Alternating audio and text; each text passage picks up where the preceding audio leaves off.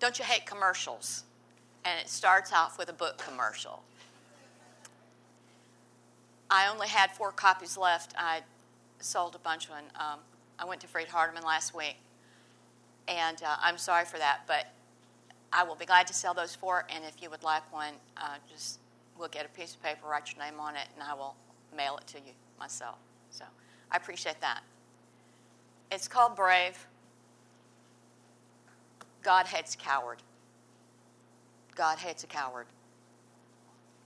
And that's what this book is about. It's about helping us to be brave in an ungodly world. So if you need some help in that area, I know you will enjoy the book. Today we're talking about worship. And I want to thank you for having me. Thank you, Rebecca. I appreciate it so much. As we get started, as we're thinking about worship, I have 3 main points. You know, I'm married to a preacher. I've been a preacher's wife for 44 years next month. Every month counts, right? Every year counts. Almost 44 years. Having been married to a preacher, you know how I do a lesson, 3 points in a poem, right? No. But I do have 3 points today. First, we're going to talk about getting ready for worship. Then we're going to talk about what we recognize as we worship and what we remember as we worship. In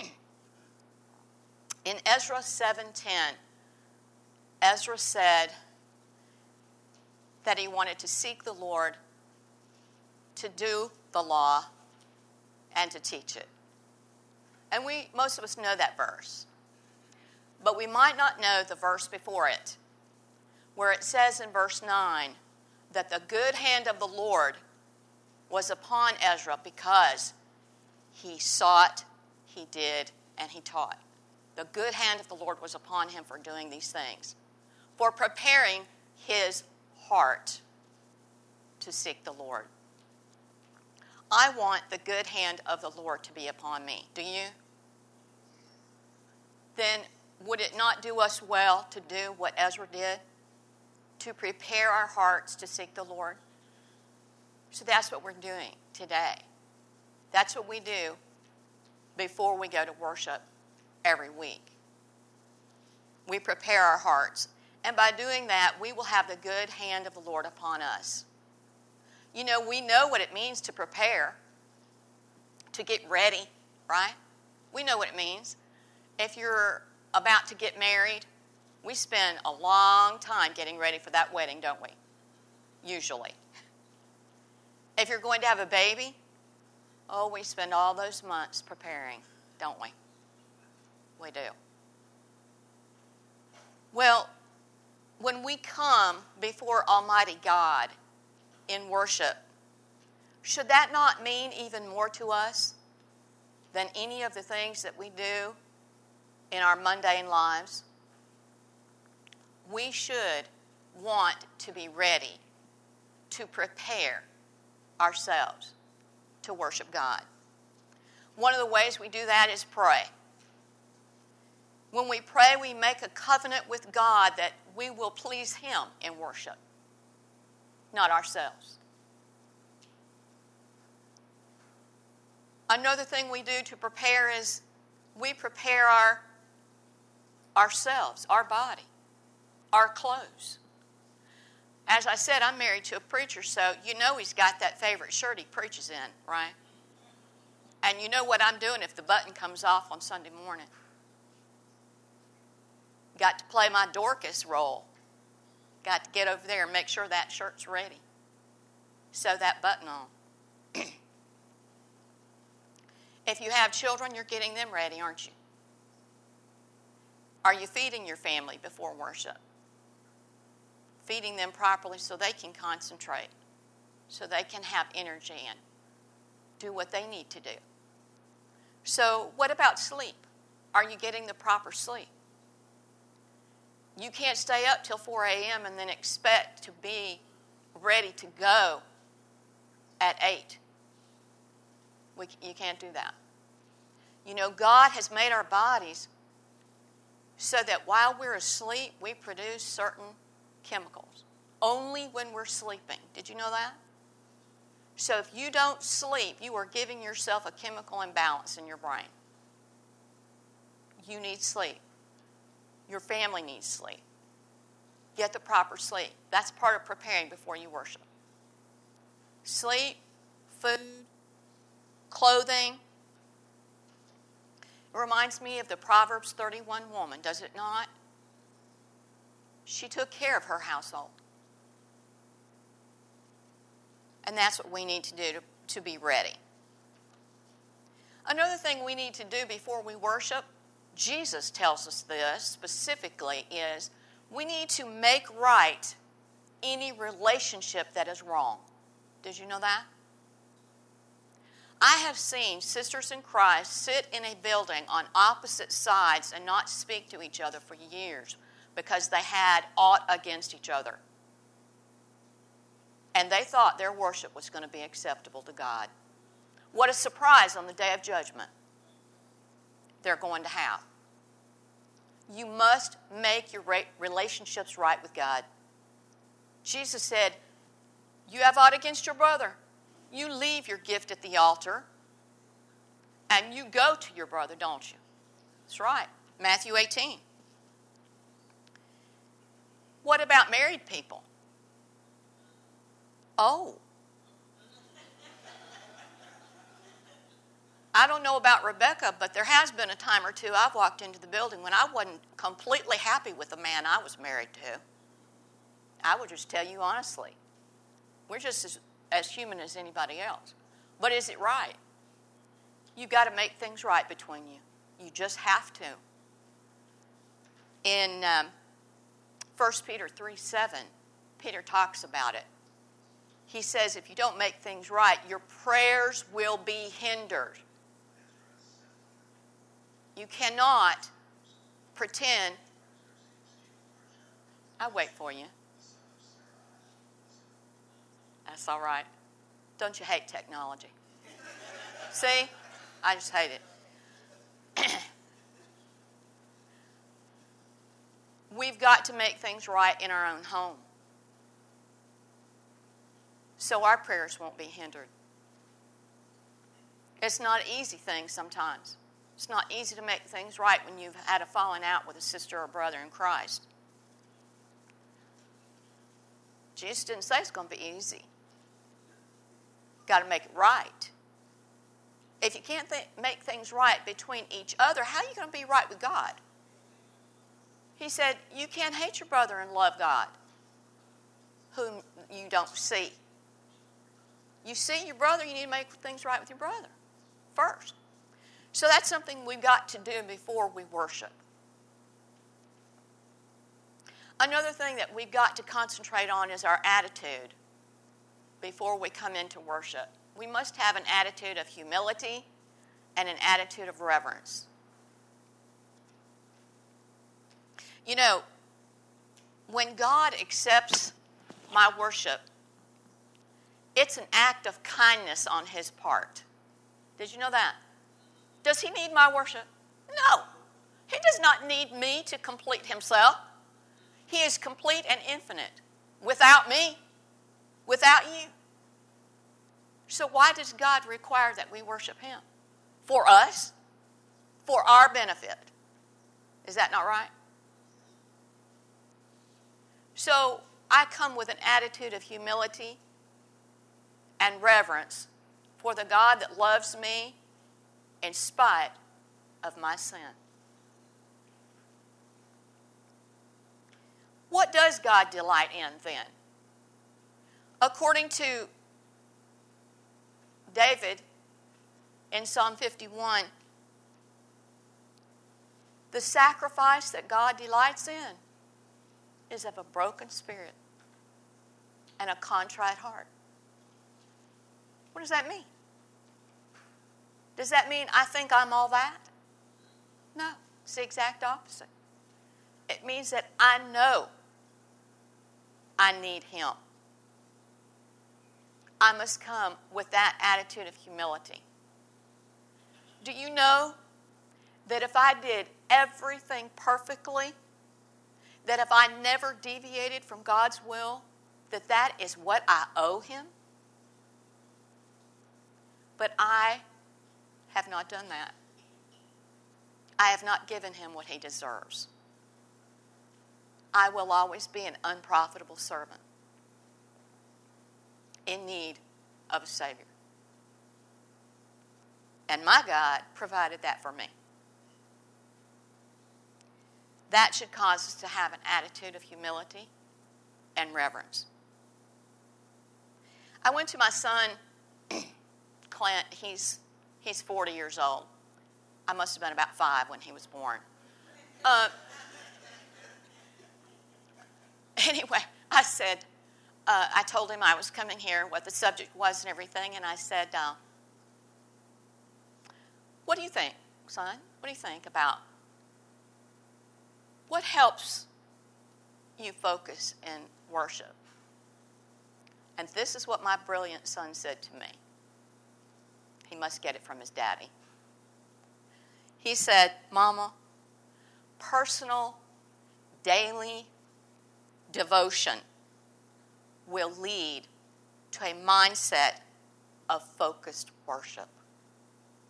Personal, daily devotion is what leads to the proper mindset at worship. And I was like, whoa, that's my kid. Because he is right, isn't he? Personal daily devotion. If you do what you should do in your life every day, Sunday's a given, isn't it? Then I went to my son-in-law, who's also a brilliant young man. He's a gospel preacher. My daughter picked well. And I asked Josh the same question.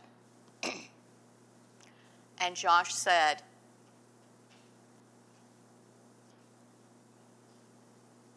what do you do the 6 days before you worship? Isn't that funny? I didn't tell him what Clint had said.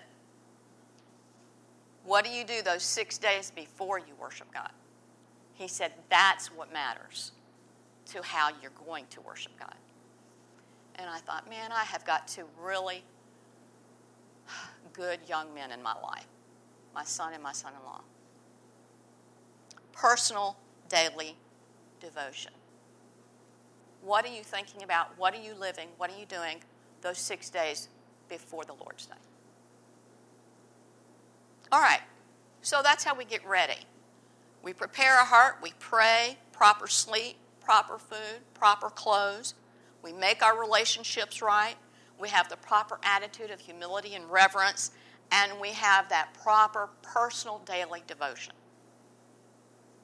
Point 2, recognize. What do you recognize when you go into worship? Number 1, I recognize God's greatness and my smallness. God's greatness and my smallness. His great sacrifice, my pitiful one. There's a book called Your God is Too Small. It's an excellent book. We have this problem. We have stopped thinking about how great God is and what he can do. You know, whenever anyone has a problem, they'll say, well, at least you can pray about it. As if that was a little thing. Is that not the first thing you ought to be doing is praying about it? Going to Almighty God about your problem? So we need to recognize God's greatness and our smallness. We need to recognize that when we come to worship, he is here. He's here. Do you not have an eye of faith? Do you not realize most things when it comes to Christianity you don't see except through faith? They're not tangible things that you can touch. They are things that you know to be true because God has declared it in his word. And you know it. God is here when we worship. And I am an empty vessel coming to be filled. I don't know how people make it in life without worship. How do they make it in life without God? I don't know. I can't do it. You can't. You cannot. You might think you're making it. The world is out there looking for God in all the wrong places. There's a hole in your heart. It's a God hole. And they're trying to fill it. Okay? And I have learned it's only God that can fill it. You might think you can fill it through politics, or going to the gym every day, or through some charity, the Heart Association. And I'm not saying those are bad things, but I'm saying they are not God. Okay? They are not the Lord.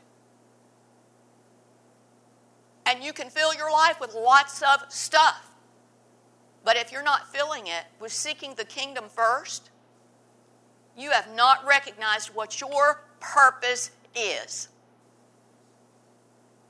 Fear God and keep His commandments, for this is the whole of man. And He's going to bring everything into judgment. Ecclesiastes 12. If you are doing something else, you have prostituted your existence. He is here. I'm an empty vessel coming to be filled.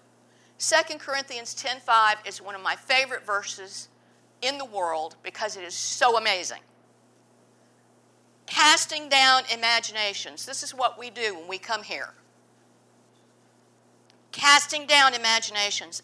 And every high thing that exalteth itself against the knowledge of God, and bringing into captivity every thought to the obedience of Christ. Oh, my word. Is that not an amazing verse? That should be our goal for our whole life, to bring every thought into the obedience of Christ. A lot packed in that one little verse, isn't it? Another thing we recognize is, I call it consideration. We consider. King David said it like this: when I consider thy heavens, the work of thy fingers, the moon, the stars which thou hast ordained, what is man that thou art mindful of him? Who am I, Lord? Look at this amazing universe. And yet you are mindful of me. The other day I was watching a documentary on the Voyager. It's those two satellites, Voyager 1 and 2, that they sent out back in the 70s. And it does nothing but take pictures and send back. And Carl Sagan, who never said much of anything right most of his life because he didn't believe in God. I don't know, how do you study the heavens and not believe in God? That's crazy.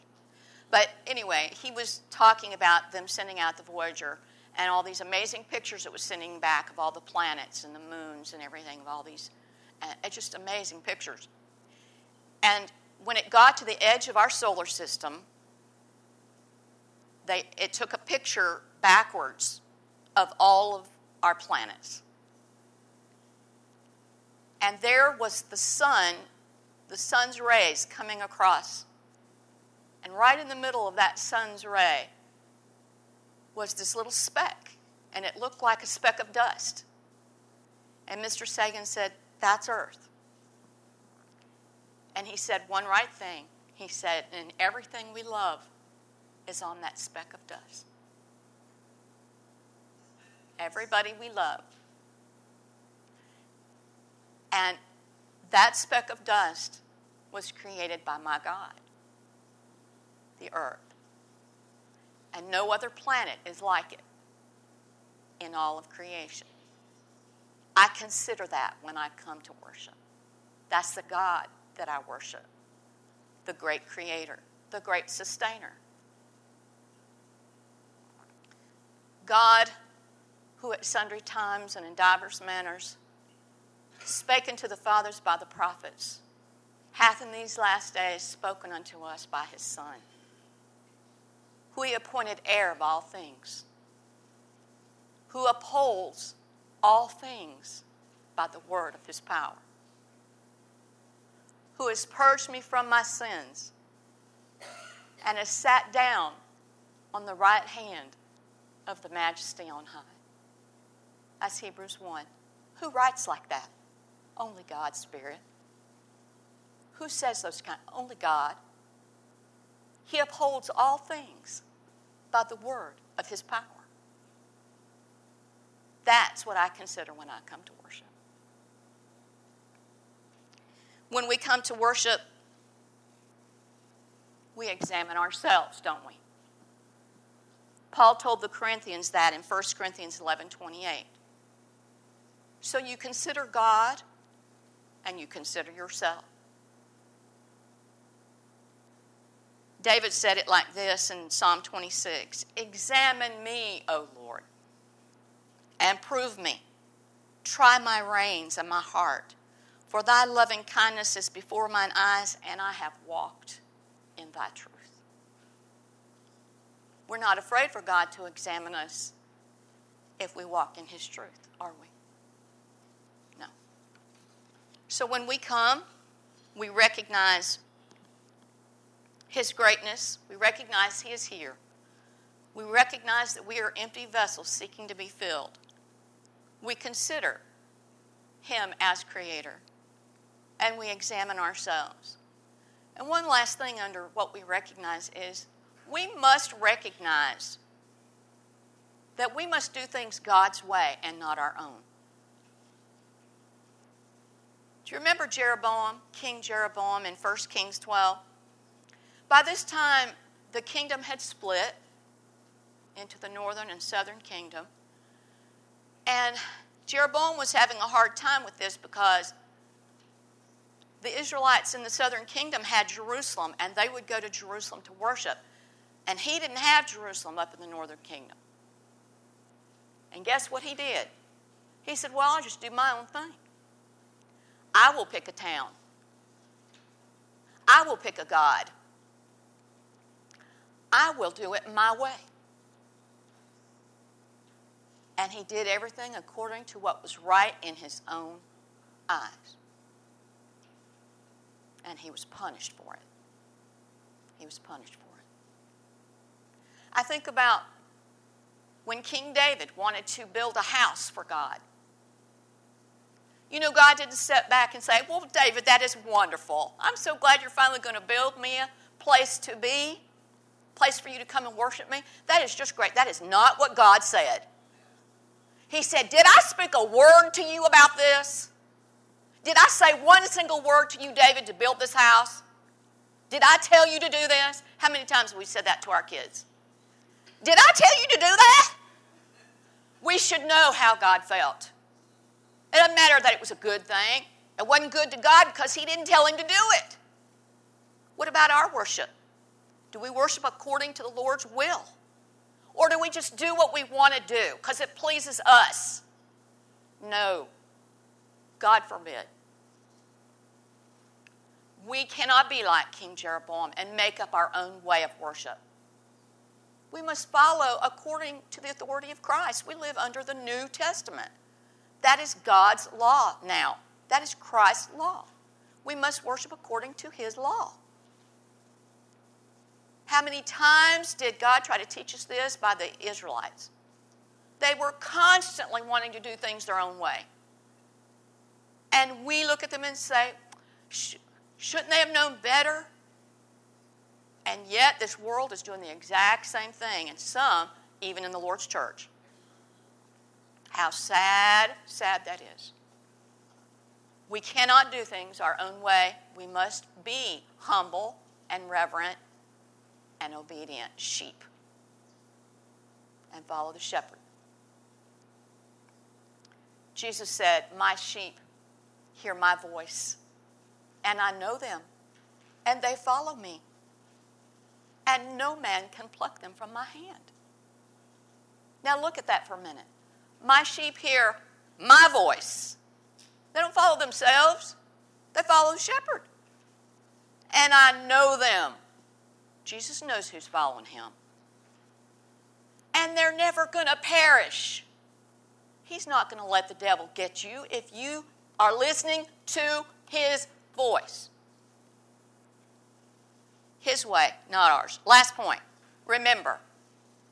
We have gotten ready, we have recognized, and now we're going to remember. You look at those words written on that table in front of you, right? This do in remembrance of me. You know that's going to be there when you walk into a building of the Lord's people, don't you? Because that's what we do every Lord's Day. We remember. We remember the death of Jesus. You know, there were 3 crosses on that hill that day. There were 3 crosses. But only one matters to me. Thousands of people were crucified by the Romans. And even other groups like the Assyrians and Persians. Crucifixion was not a new thing. But the man that died on that cross that took upon him the sins of the world, there was only one. Jesus Christ. That cross is what should matter to us. When we're partaking of the Lord's Supper, and people have different ways of remembering Jesus at that time. I do different things during that time. Sometimes I repeat verses to myself. For instance, Isaiah 53 is very meaningful to me, and I repeat it to myself as I think about the death of Christ. By His stripes, I am healed. I quote Hebrews 1 to myself because it talks about how Jesus purged me from my sins. I read verses like Matthew 27:35, and there they crucified Him. Sometimes I quote songs to myself when I'm remembering the death of Jesus. I have favorite songs that I love the words to that help me remember. Jesus, lover of my soul, let me to thy bosom fly. Remind yourself that Jesus loves your soul. That's why He died. So you can repeat songs to yourself as you remember Jesus' death. And many times I pray. Sometimes I do all of these things during the Lord's Supper.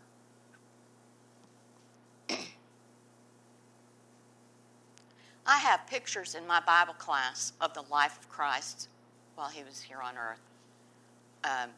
Several pictures. There's a young lady in our congregation that obeyed the gospel not long ago, and she came into my classroom and she was asking me about the pictures. And I basically just told her the life of Christ, and I went through each picture, and we got to the end, and the very last one was a picture of the empty tomb. And I began to weep as I was talking to her. I was just weeping. And I thought, this is what we need to do. We need to talk about Jesus to people. This is what we need to do, is teach people about what the Lord has done for us. This will make you have a tender heart and show people how much He means.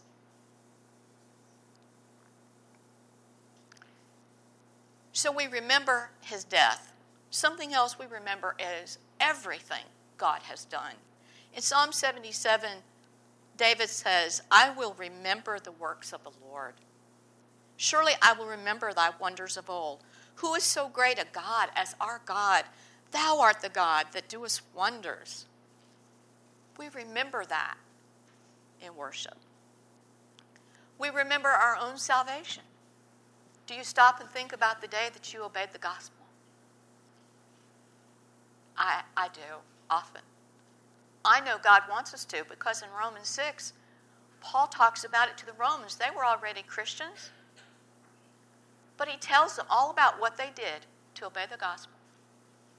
We need to remember that day. Something else we need to do in worship is teach our children what we are doing. Are you training your kids as you worship? There's nothing sweeter than the sound of my daughter and my daughter-in-law when they come visit us.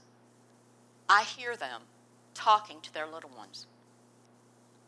When we take the Lord's Supper, they tell them, this is what they describe to them. I weep because they are doing what they are supposed to do.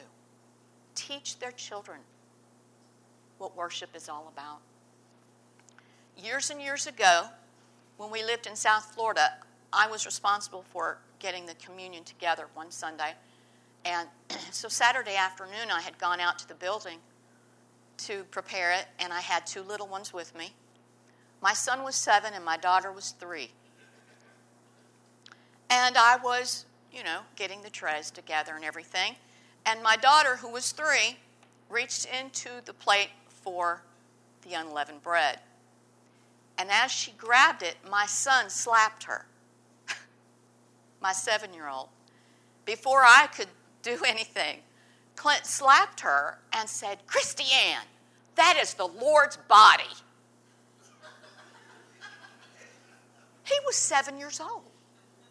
And I stepped back, and I'm watching them, and she was horrified. She was like, oh, she put that down, and she stepped back, and Clint just carried on, helping me put everything. And I thought, you know what? I had taught that kid a lot more than I realized. Plus, he'd been to worship every day since the first week he was born, every week. Those children, they hear what these men say up here, don't they? They hear what you say and what you do in that pew when you worship. They don't miss a trick. But it's your responsibility to teach your kids. And I don't mean it needs to stop when they're 7. And it doesn't need to stop when they're teenagers. They need you then more than ever. I keep hearing them say, why are we losing our young people today? Why are they not coming back to the church once they go off to college at 18? Why is this happening?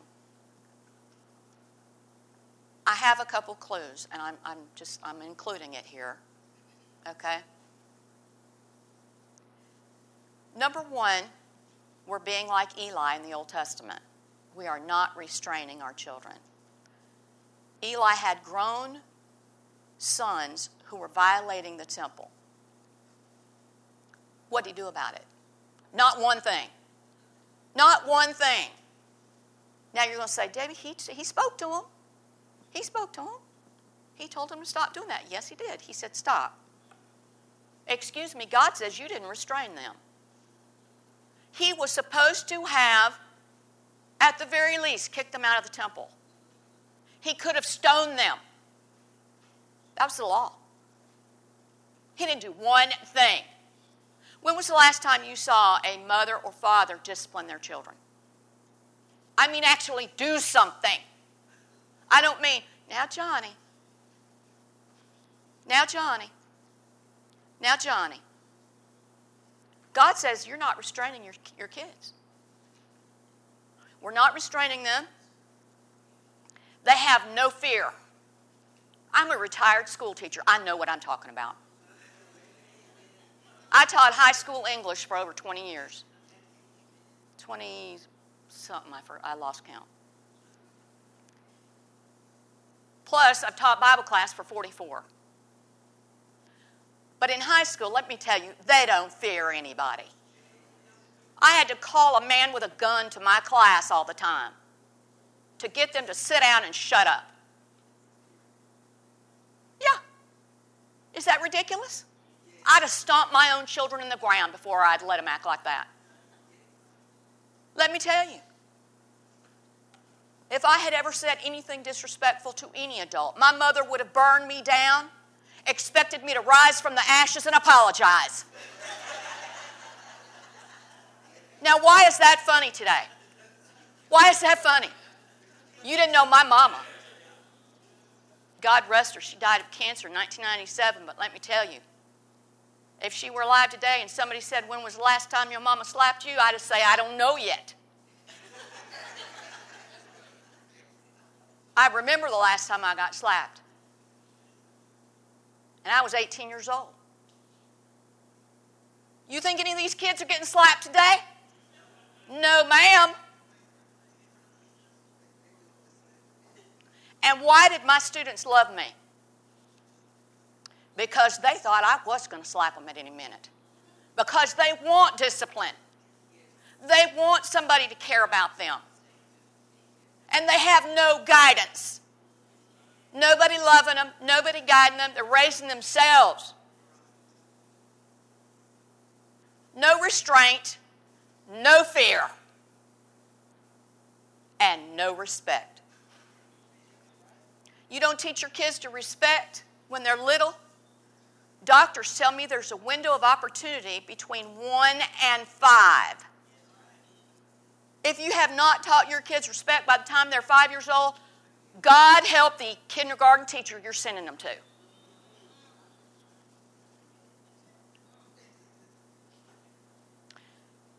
My daughter has 5 kids. 5. From 9 years old down. When they come to visit me, those children are lined out like little soldiers on that pew. Now, they're not perfect. They're children like anybody else. But when their mama or daddy speaks, they listen because they have been disciplined, and they know that word. They don't say, I get a whipping. They say, I will be disciplined.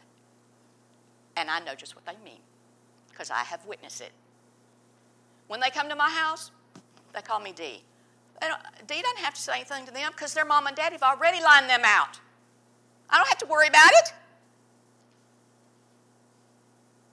Now, my daughter joined the Army after she got out of Freed-Hardeman. Yeah, I paid for her through the nose to go to a private Christian school. She joined the Army. Go figure. Anyway, one of the elders' wives said to her at worship, the last time they were there, she said, Christy, you're so good with your kids. She said, are you like that because you were in the Army? Christy started laughing. She said, no, ma'am. She said, I'm like that because of those 2 people over there. And she pointed at me and her daddy. And I was like, I lived long enough to hear that. Woo! Thank you. Thank you. You know all that hard work you're doing on your children? It will pay off. But you have to be consistent. You have to hang in there. You have to teach them restraint. You have to teach them respect. And they better have a good, healthy fear of you. Yes. Those teachers will be so grateful. That highway patrolman, he won't have to deal with your child. Okay? You won't have to worry. And most importantly, you will not have to worry about their soul. We worry about getting our kids a scholarship, getting on the soccer team, and all these other things that don't matter. And we don't worry about their soul. They're going to spend eternity somewhere. All right, Debbie's through ranting. Remember to teach your children what they're doing in worship, and don't stop just because they become teenagers. Something else you need to remember when you worship is that people are watching you. People are watching you. I had somebody say something to me recently about how I worship. And I can't even remember exactly how he said it, but he was trying to compliment me, and I don't know what he was talking about, other than the fact that I'm serious when I worship. I don't play. I'm not clipping my nails. I'm not looking at my phone. I'm not doing everything else in the world. I am thinking about God. Okay? And he mentioned it. This is the song leader that sits behind me. I sit on the second pew. I have for 44 years. That's where I raised my kids, on the second pew. Don't tell me you can't. I did it. Okay? I never brought food to worship. You want to? That's fine. Just please clean up after yourself. Do you know how many times I've cleaned up a building that looked like a theater? This is not a theater. Teach your kids. Be an example because people are watching you. They watch me anyway. I'm the preacher's wife. I don't care about that. The only reason I care about that is I never, ever wanted to be a liability to my husband. Okay? I watch what I say and I watch what I do because I never want to hurt him in his job. And because I want to glorify God. Okay? But people do watch you. Next, you go to worship because you edify your brethren there. We always quote Hebrews 10:25 about going to the assembly, right? But read the verse before it. It says, because there you provoke one another to love and good works. That's where we talk about what we do for one another and for others. We edify each other. And last of all, I know I got to sit down. Remember when you're at worship to itemize the spiritual sacrifices that you're making while you're there. No, we don't put a ram on an altar and burn it, do we? We don't bring a basket of leaven or wheat. That's not what we offer like they did under the old law. The main sacrifice has been offered for us, Jesus Christ himself. The other things that we do in our lives are spiritual sacrifices. What do they include? Well, they include prayer. When we come to worship and we pray, that's a sweet-smelling savor to God. They include singing. Our voices are a spiritual sacrifice to God. It includes when we partake of the Lord's Supper and we remember his death. That is a spiritual sacrifice you are participating in. When I give, as I have been prospered, joyfully and gratefully, for the unlimited number of blessings that I've been given. That's a spiritual sacrifice. When I listen to the truth of God preached and I love it with everything that's in me. Not because of who's preaching it, but because of the perfect message from God himself. That is a spiritual sacrifice when you love the truth. And add to that all the daily spiritual sacrifices that you live out in your life. Then we'll truly understand what it means to worship God. God help us to be ready, to recognize, and to remember him every day, every moment. Thank you for having me.